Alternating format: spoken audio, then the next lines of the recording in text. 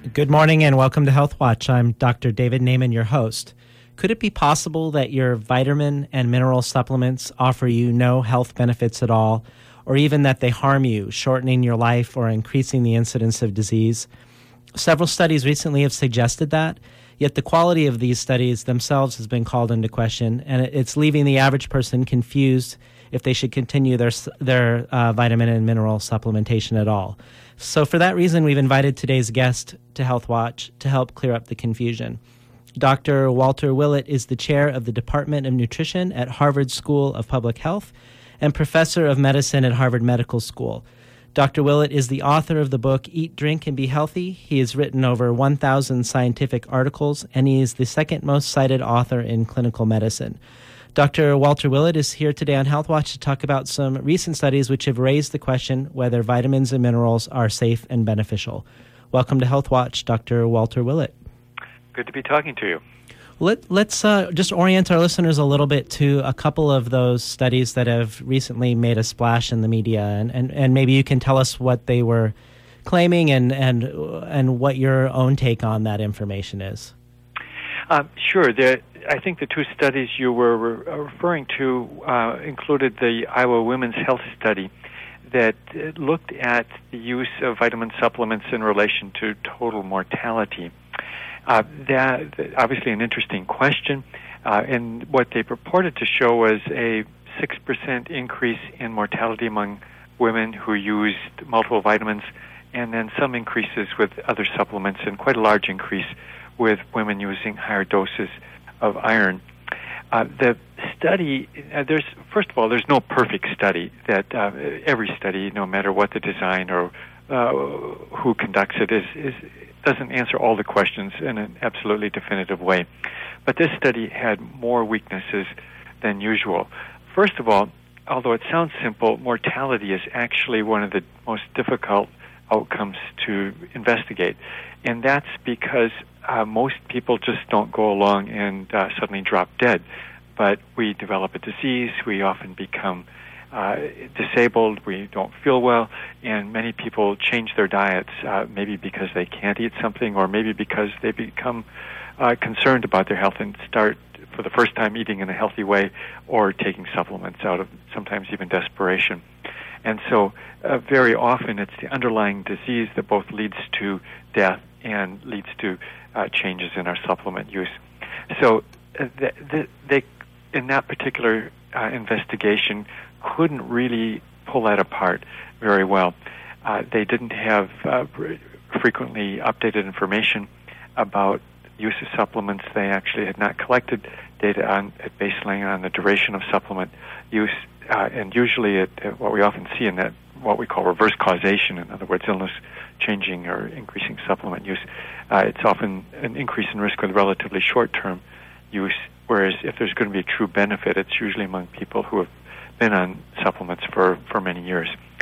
So that study had big limitations, and there were hints in the data that reverse causation was really underlying the observations, and particularly the increase in risk with the dose of iron that's usually used to treat people with anemia really suggests that an underlying condition was causing anemia, and people were being given iron by their physicians, and that underlying illness actually was the cause of their death, not the vitamin supplements. It seems to me, Dr. Willett, that the media plays an unfortunate role in maybe picking out the most sensational headlines versus picking out the studies that are the most well-designed and most indicative of what we really do know. Do you have a feeling that there's an exacerbating quality to the way the media spreads information around medical studies? You're absolutely right. The media and individual journalists are interested in capturing headlines and getting attention, and it's therefore not as exciting or new to write the third study that's confirmed something, but actually that's the information you really want to pay attention to if you're going to make a change in your dietary habits or other lifestyle habits. And so in this instance, the idea that supplements might actually be harming you, not helping you, of course, will grab headlines, and I'm afraid that's what happened here. And very often the results of a single study are not put in the context of everything else we know about that particular topic. It's what's new, what's novel, and what sounds like it's really something changed and inconsistent with what we knew before that gets attention. The other study you mentioned raised questions about the use of vitamin E possibly increasing risk of prostate cancer. And here again, I think what you described is really correct, that in this particular study, it was a well-designed study that randomized men to vitamin E supplements or selenium supplements, and looked at their rates of prostate cancer as the primary hypothesis. And the study was conducted mainly because there had been an earlier randomized trial with a somewhat lower dose of vitamin E that showed a reduction in prostate cancer risk, which, of course, if that's true, that would be pretty important. So this was meant to be a confirmatory study for that. As it turned out, in one of the groups, the two different groups randomized to vitamin E, there was a small increase in prostate cancer, not a reduction. In the other group, there was no effect of vitamin E on prostate cancer incidence, but that didn't get much attention. And when it was reported also, it was pretty much ignored that there was an earlier randomized trial showing a reduction in risk, and then there was the Physicians' Health Study, by far the longest-running trial, that showed no effect of vitamin E supplements on risk of prostate cancer. So you put it all together, and it really is evidence against there being any increase in risk of prostate cancer. On the other hand, it didn't show a reduction in risk of prostate cancer either, and I think probably that's the right story, that there's probably not either much of an increase or decreased risk. I would also add that prostate cancer is a particularly challenging disease to study because it comes in two general forms. The most common form of prostate cancer is a very slow-growing, relatively benign form of cancer that we pick up by doing PSA testing. And most of the time, those cancers would never give us any trouble, and we die at a later age of something unrelated to prostate cancer.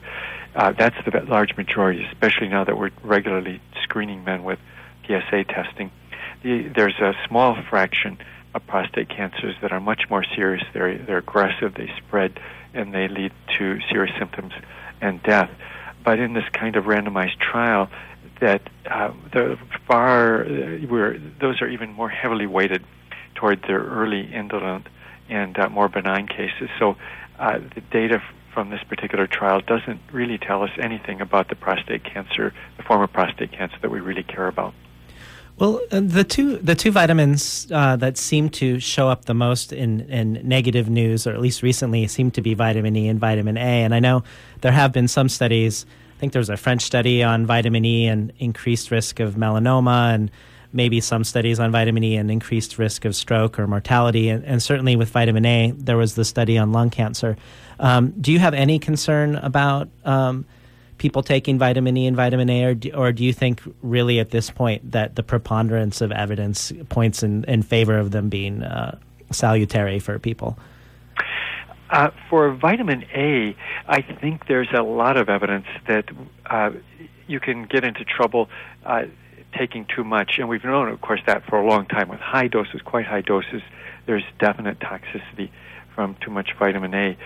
But there's quite a substantial bit of evidence now that the preformed vitamin A, we call it usually retinol, is even at the RDA level probably is too much, with the primary adverse effect being increased risk of fractures. This was reported by some colleagues in Sweden maybe about a decade ago, and we looked at that expecting not to see anything, but we confirmed that report of an increased risk in fractures with levels of intake that are right around in fact, it is still the RDA for preformed vitamin A. And so most of the manufacturers, pretty much all of them as far as I've seen recently, have reduced the amount of vitamin A in multiple vitamins down to less than 5,000 IU a day, and giving it more or all of it in the form of beta-carotene. And I think that's definitely a good step. Also, the amount of vitamin A that was being added to breakfast cereals has been cut back. So, unbeknownst to most of the public, there's actually been a move in the right direction to reduce the amount of preformed vitamin A. In relation to cancer, I don't think there's any strong evidence one way or another. If you do a lot of studies, you're going to find some result in an increased risk here or a decreased risk there. It really is when we have multiple studies confirming a relationship that we need to pay attention to it again. And for cancer, we just don't have that for vitamin A. For vitamin E, interestingly, I think the final answers are still not in. I really don't think there's evidence of harm that although for almost any essential nutrient, you can take too much and run into trouble. Most of the studies on vitamin E have been done in people who already had heart disease in a relatively short term. Where there's been suggestion of benefit, it's for people without heart disease and for longer term use. So these are really two very different contexts.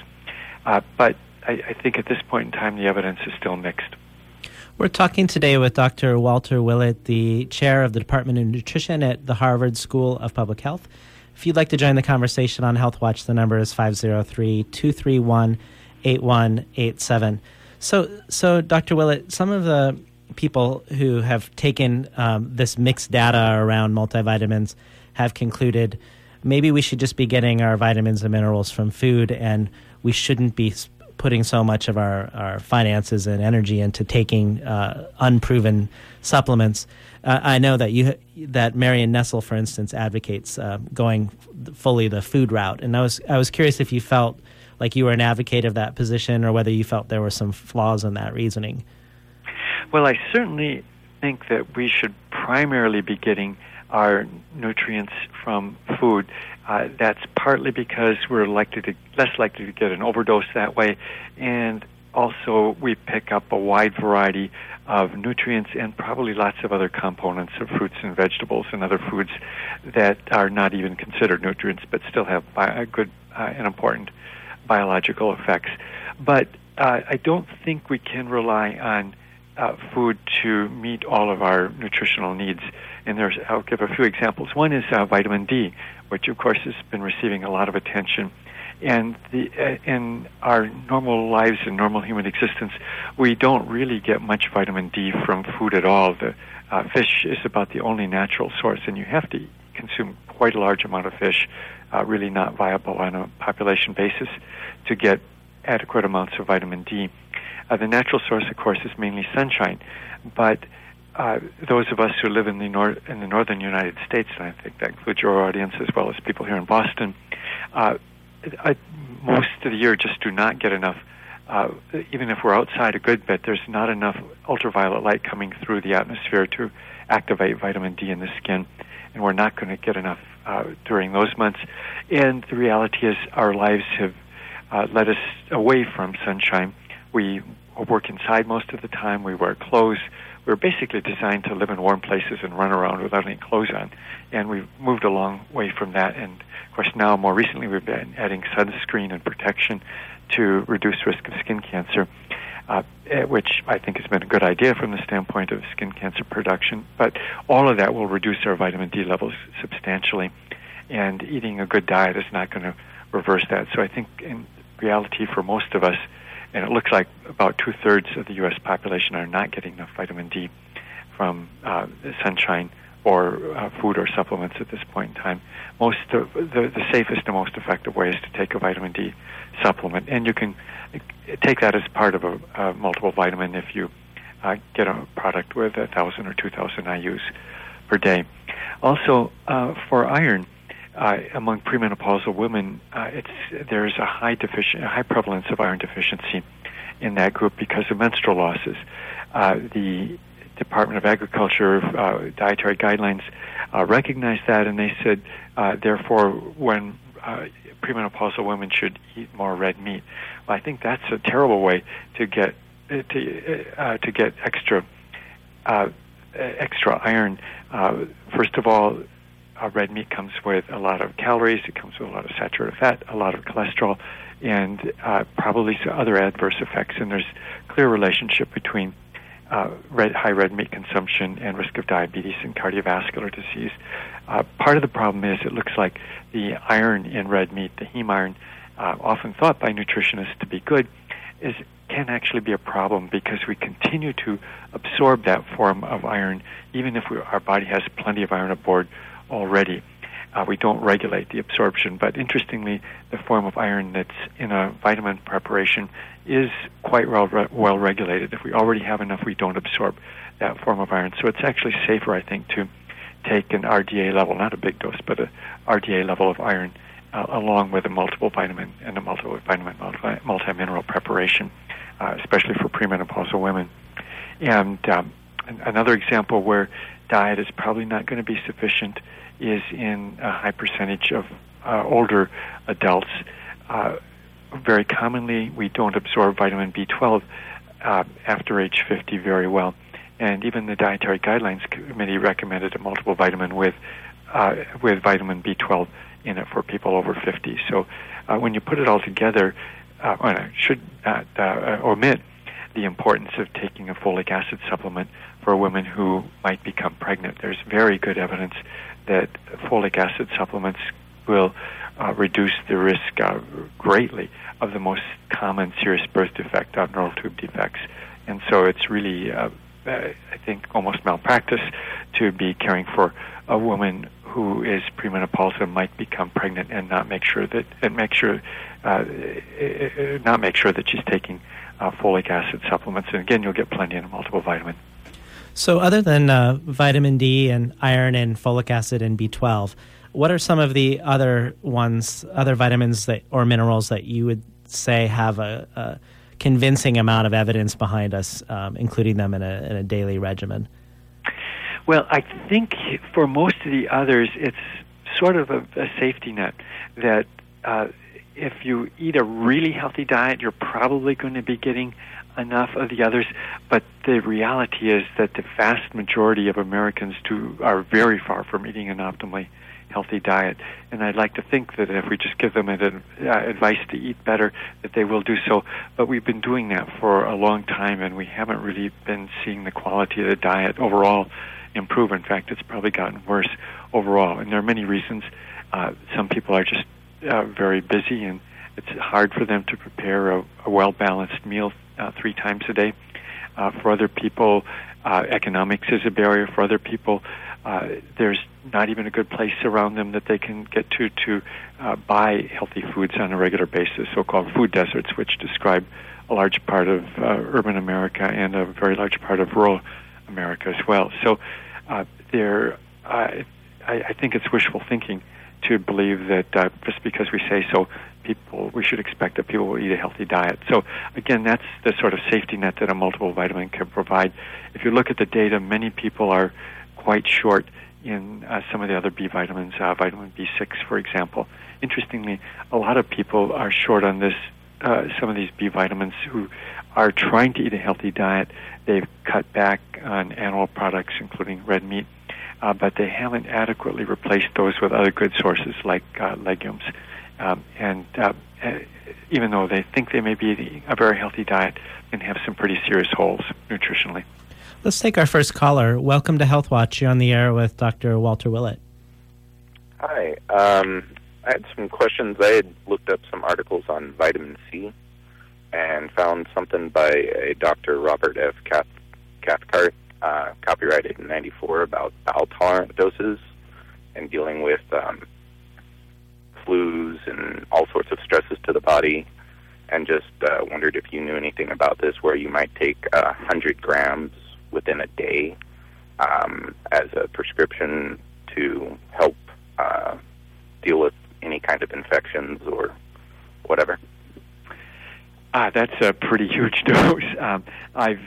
There has been a large literature. I don't remember seeing that particular article, but there's been a large literature on use of megadoses for vitamin C, and there is some evidence of mild symptom relief from colds and other similar viral infections, but not really much effect on the underlying disease itself. So I don't think there's a good basis for taking those megadoses of vitamin C at this point in time.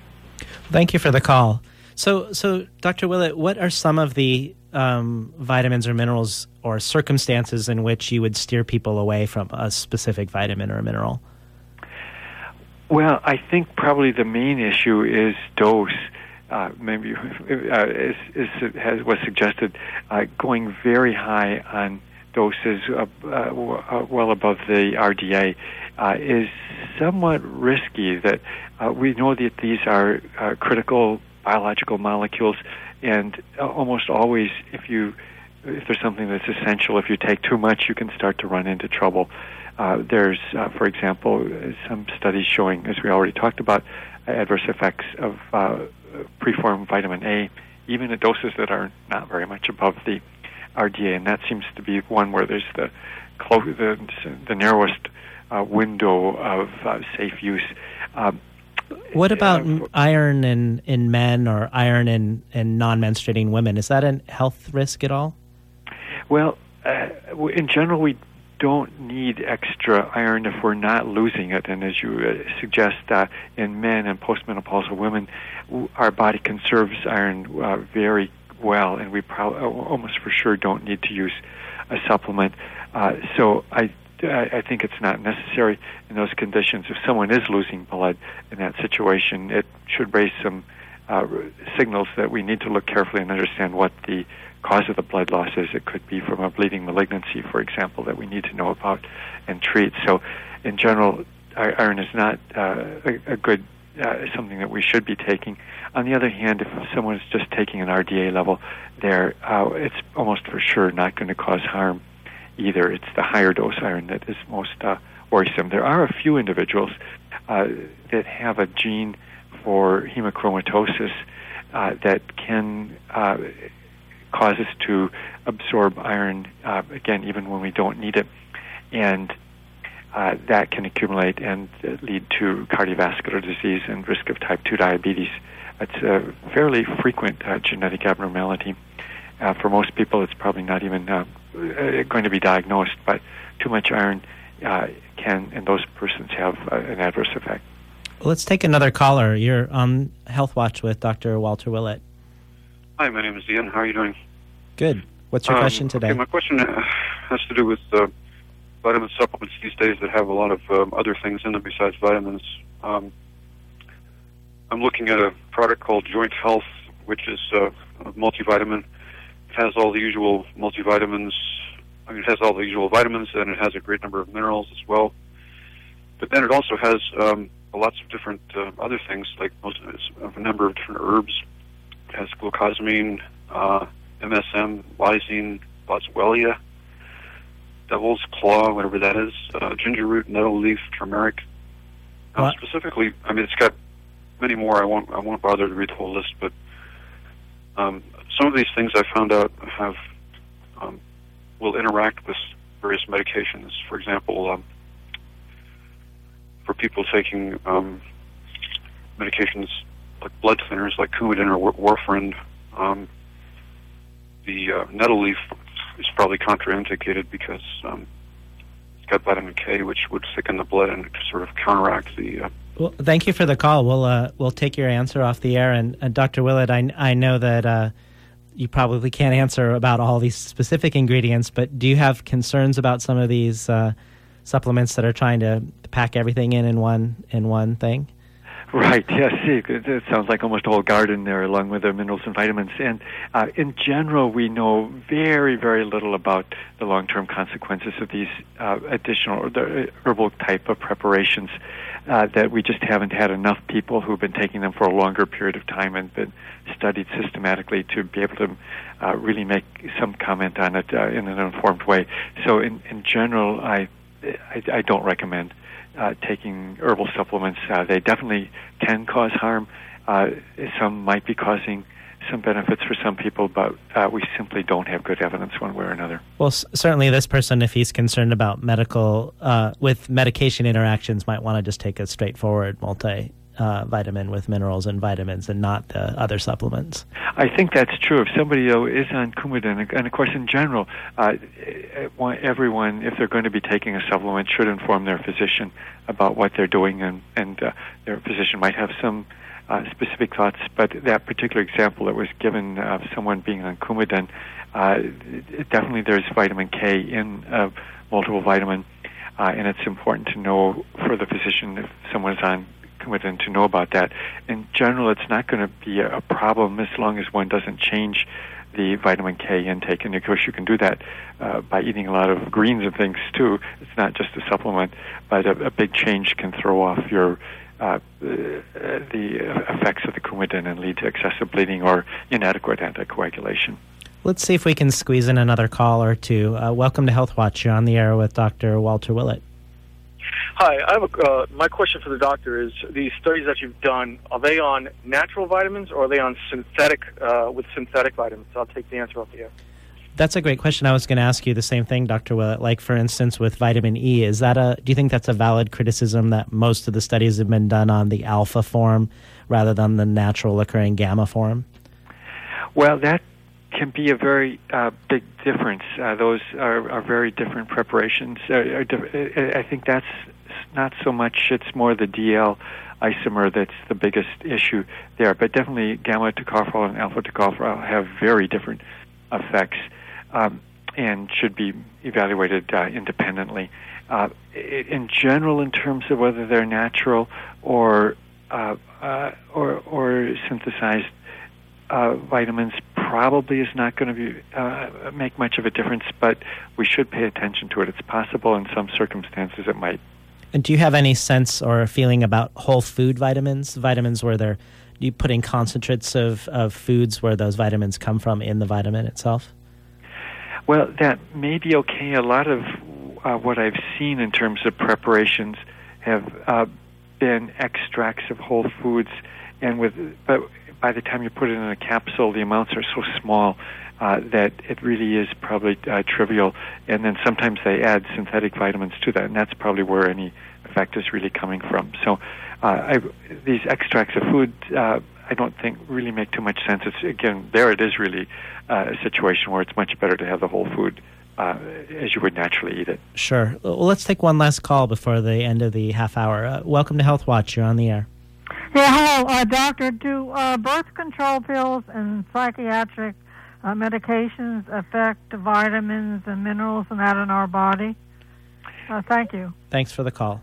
Sure. Yes, they can, and there's been some evidence that vitamin B6, for example, is interfered with by oral contraceptives and can alter requirements. So there are some possibilities with interference. And again, that's an important reason why it's really critical to discuss use of supplements with your physician. Well, to end the half hour, Dr. Willett, are there any non-vitamin and mineral supplements that you recommend that people for general health promotion take? I'm thinking of fish oil or CoQ10 or other things that maybe you feel confident about the research behind them. Well, fish oils can play an important beneficial role for many people. Particularly, there is very good evidence from randomized trials that people who were given fish oil capsules did have lower recurrence of fatal coronary heart disease, specifically reduction of sudden cardiac death compared to placebo. And if someone's not consuming fish on a regular basis, then I think it is probably a reasonable idea to take fish oil capsules. But if you're generally healthy and having fish 2 or 3 times a week or so or more, then I don't think fish oil capsules are really going to be necessary. Well, it's great having you on Health Watch today. Good to talk to you.